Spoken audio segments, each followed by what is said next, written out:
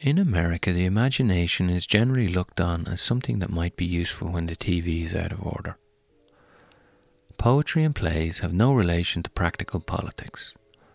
Novels are for students, housewives, and other people who don't work. Fantasy is for children and primitive peoples. Literacy is so you can read the operating instructions. I think the imagination is the single most useful tool mankind possesses. It beats the opposable thumb. I can imagine living without my thumbs, but not without my imagination. That's a quote from a talk given at the meeting of Oregon Literary Arts back in 2002 called The Operating Instructions, from a book of essays and reviews called Words Are My Matter, written by the inspiring and ever-imaginative American writer Ursula K. Le Guin. I'm John Fanning, and this is the Create with John Fanning podcast. How's it going? How are yous all doing out there?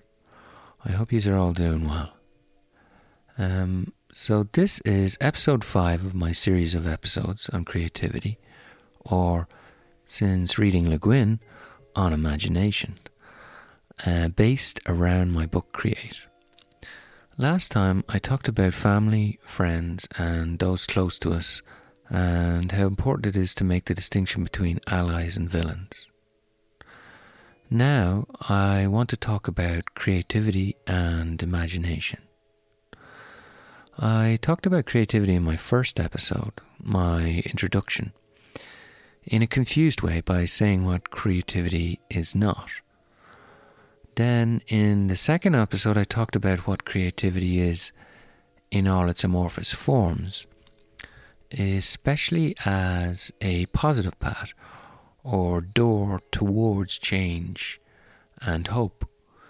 At the time, I hadn't formulated a reasoning for why creativity as a word itself felt so amorphous to me, without getting into the idea of value and capitalism, something I will be doing in a long episode about another 10 episodes.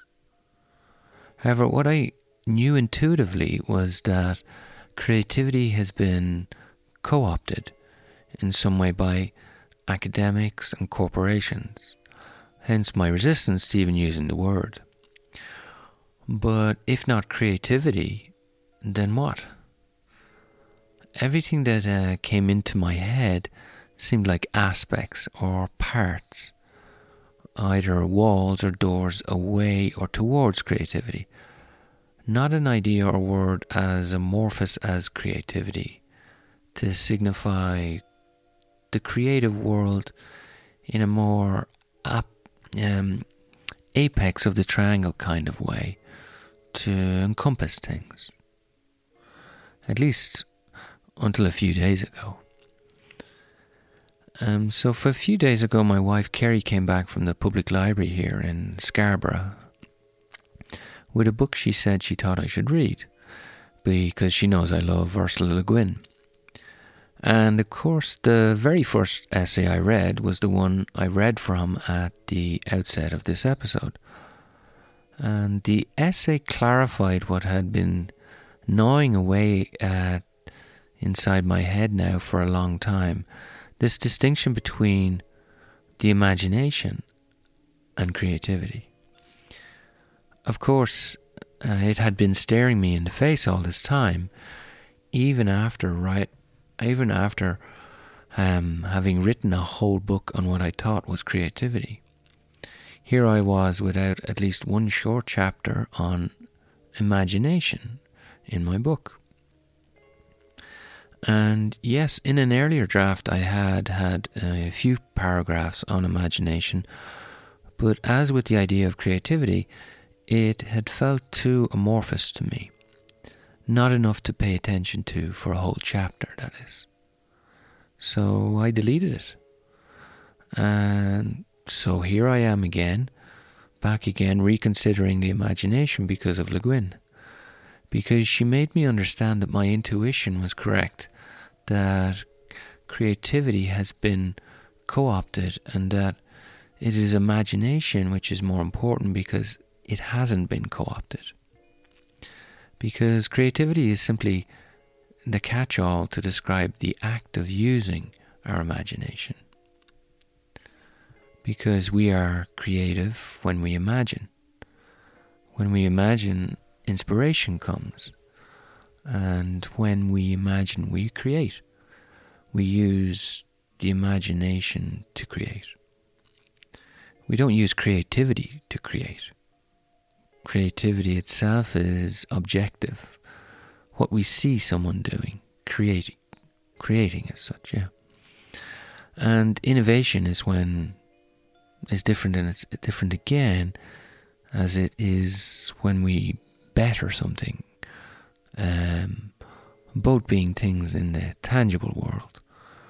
And the action of creating, though, that's imagining new theories, characters, or worlds, is different. So creativity is imprisoned by reality, where imagination is free, released from the unreal. And here's Le Guin again, later in her essay, which repeats or says better what I just have explained or talked about. In the marketplace, the word creativity has come to mean the generation of ideas applicable to practical strategies to make larger profits. This reduction has gone on so long that the word creative can hardly be degraded further. I don't use it anymore, yielding it to capitalists and academics to abuse as they like. But they can't have imagination. So exactly, this is exactly what I was trying to get at in my first episode, but didn't arrive at it. But I wanted to write a letter to her after reading that quote to thank her for her clarity, but unfortunately she's gone, and so this is a way of extrapolating on what it is that she inspired me to see. The imagination. Of course, let them have creativity, but they can't take away imagination. And that's imagination with a capital I. They can't take that away from us. They cannot capitalize on it. Or again, as Le Guin said when she was a little bit later in that essay, imagination is not a means of making money. It has no place in the vocabulary of profit making. It is not a weapon, though all weapons originate from it, and their use or non-use depends on it, as with the tools and their use. The imagination is an essential tool of the mind, a fundamental way of thinking, an indispensable means of becoming and remaining human.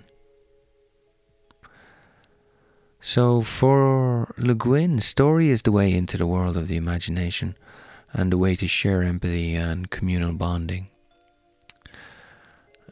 For others, the way in could be any of the forms of creativity, imagination I've mentioned in previous episodes. But the important thing, the corporatocracy can't splash imagination over their billboards, even though many have tried to appropriate it for selling products, Disney theme parks, gaming, technologies. They've even put it on cruise ships and cars. Albums and songs, fine, I can understand, of which there are countless called imagination. But corporations? 2 centuries ago, before Le Guin, the Romantics placed a huge importance on the imagination. How had I forgotten this? To them, it was considered the pinnacle of our mental faculty.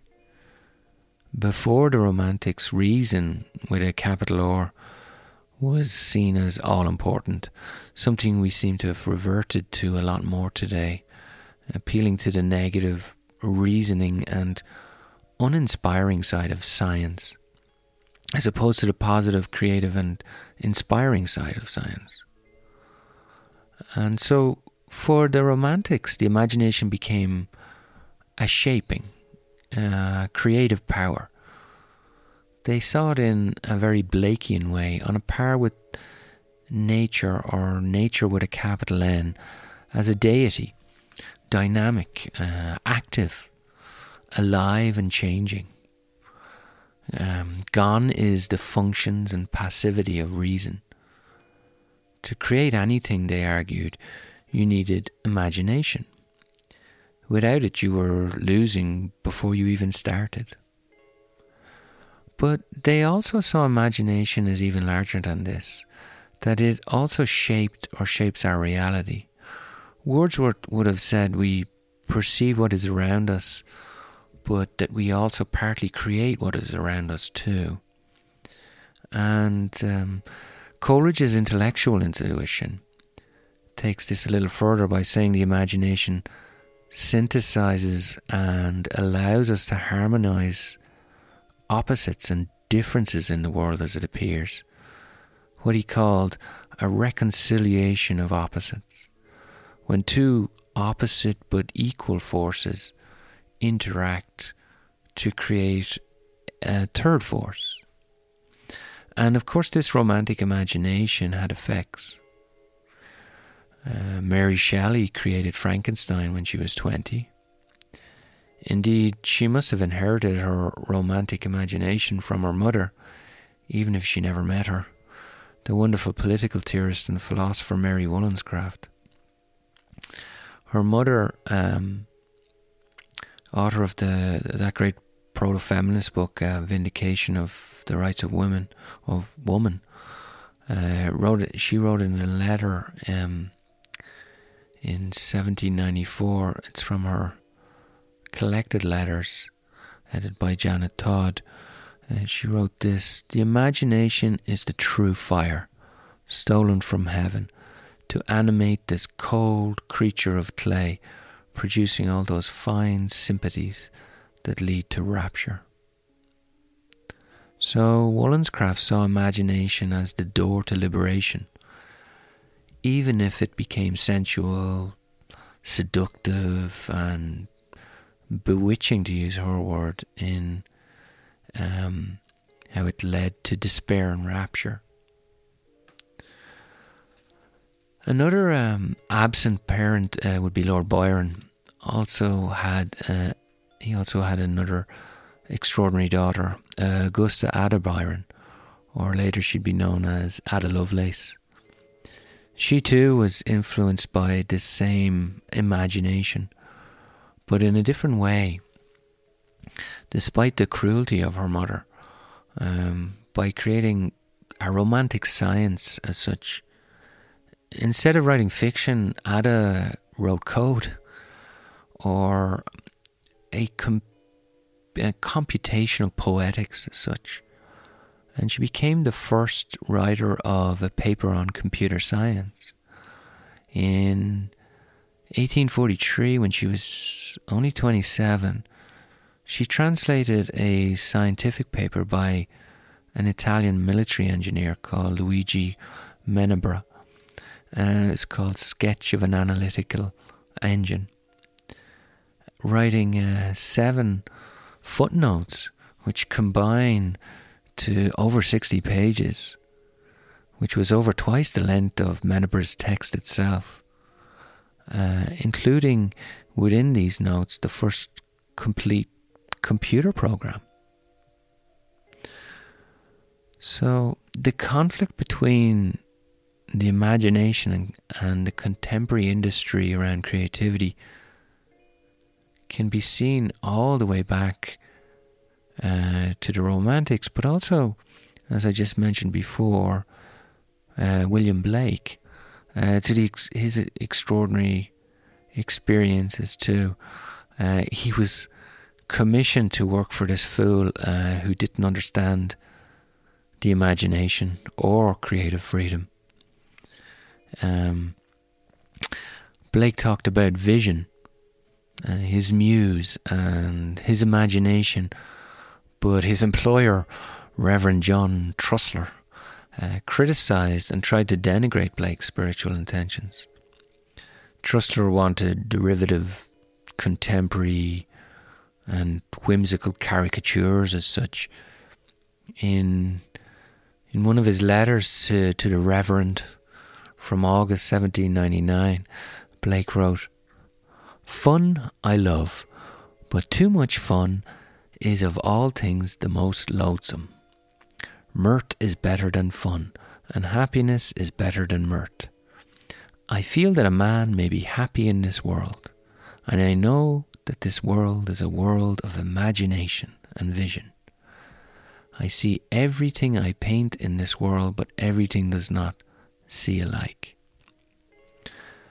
To the eyes of a miser, a guinea is far more beautiful than the sun, and a bag worn with the use of money has more beautiful proportions than a vine filled with grapes.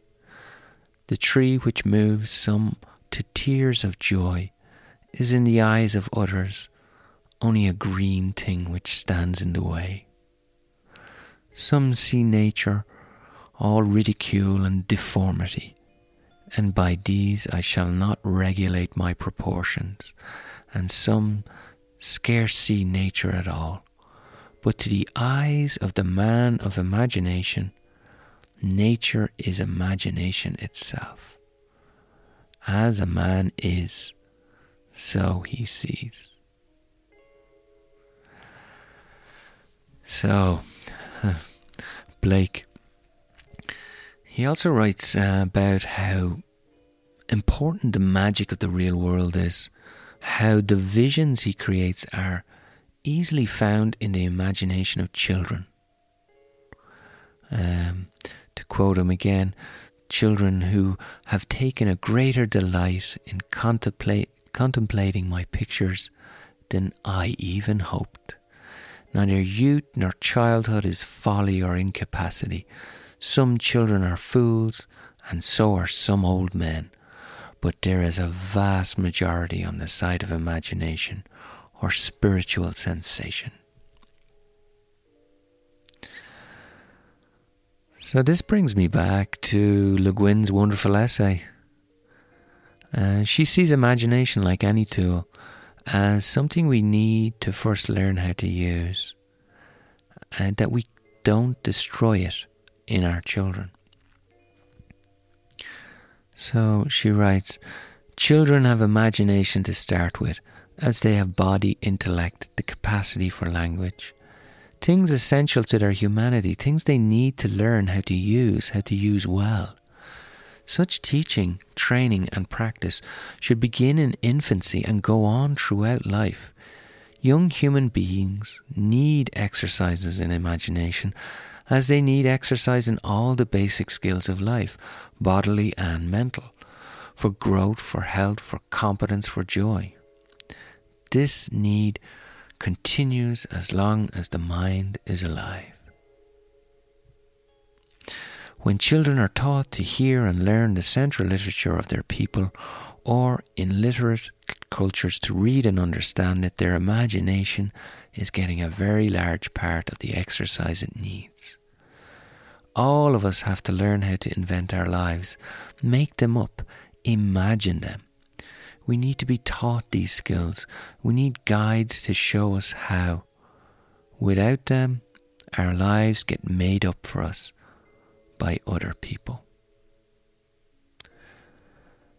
So, why have we forgotten this romantic understanding of imagination?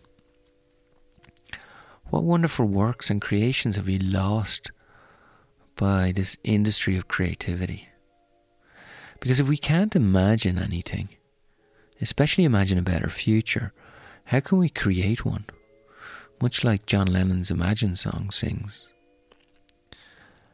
How has the creative faculty of our minds, the process of thinking and remembering, creating and fantasizing, been lost to this industry of creativity as opposed to the process of imagination? Even the word itself, from the Latin word imaginari, asks us to question ourselves, because it means to picture oneself, to image or imagine oneself, which is perhaps a real understanding of creation. To investigate and picture from yourself, to create from your images, your memories, your imagination, a visionary Blakean place where visions create mental concepts that are not actually tangible to the senses, but are there, present nevertheless. Perhaps the best way to express all our creative worlds is the imagination, just as the Romantics trusted. Not what has become this commodification of creativity, a creativity industry in academia and corporations, something divorced from creativity itself or creation itself. Walls away from creation, with words the Romantics would have despised, like efficiency and comfortable calculations or calculated maximization of profits and worker performance. So the clutches of consumers' commodification are trying to optimize creativity when it is something the exact opposite. Inspired, passionate, a chaos of enthusiasm and courage. So from now on, I will try to use the word imagination as much as I can on this podcast. But at the same time, continue to title episodes with the word creativity so as to allow people conditioned as I was by its amorphous commodification to perhaps hear a reminder of what the Romantics called creativity, the imagination. Like children, we need to imagine again. Wild imagination. Imaginary friends. Make-believe. Play. As Blake would have put it, we need to return to the lamb of innocence, to harness our imagination. As a child. Not the tiger of creativity, like an adult. We do not lack imagination. We are simply told it's ridiculous or weird as we grow up. We are told we have to put away childish things if we are to listen to dogma, become more real. So creativity needs imagination. Imagination does not need creativity. So the question is, do you lack creativity or do you lack imagination? Is this real world more important to you than the imaginary one? And if you think it's imagination which is equally important, if not more, like I do, then how do you return to childhood imagination? So that's the question, or the questions that the imagination puts forward. So thanks for listening. I started with a quote from an American writer, but as I've done in previous episodes, I'm going to end with an Irish proverb, because I'm well into the Irish proverbs. This one literally means every beginning is weak. And it goes, Bíonn gach tosach lag. Bíonn gach tosach lag. Every beginning is weak. This podcast is supported by you, the listener, via my Patreon page. If you wanted to support the podcast and help me get paid for doing it, then please head over to patreon.com /John Fanning. That's patreon.com, where you can get early and ad-free access as well as extra episodes when you sign up. So if you can afford it, then give me the cost of a cup of chamomile tea or a pint of Guinness once a month.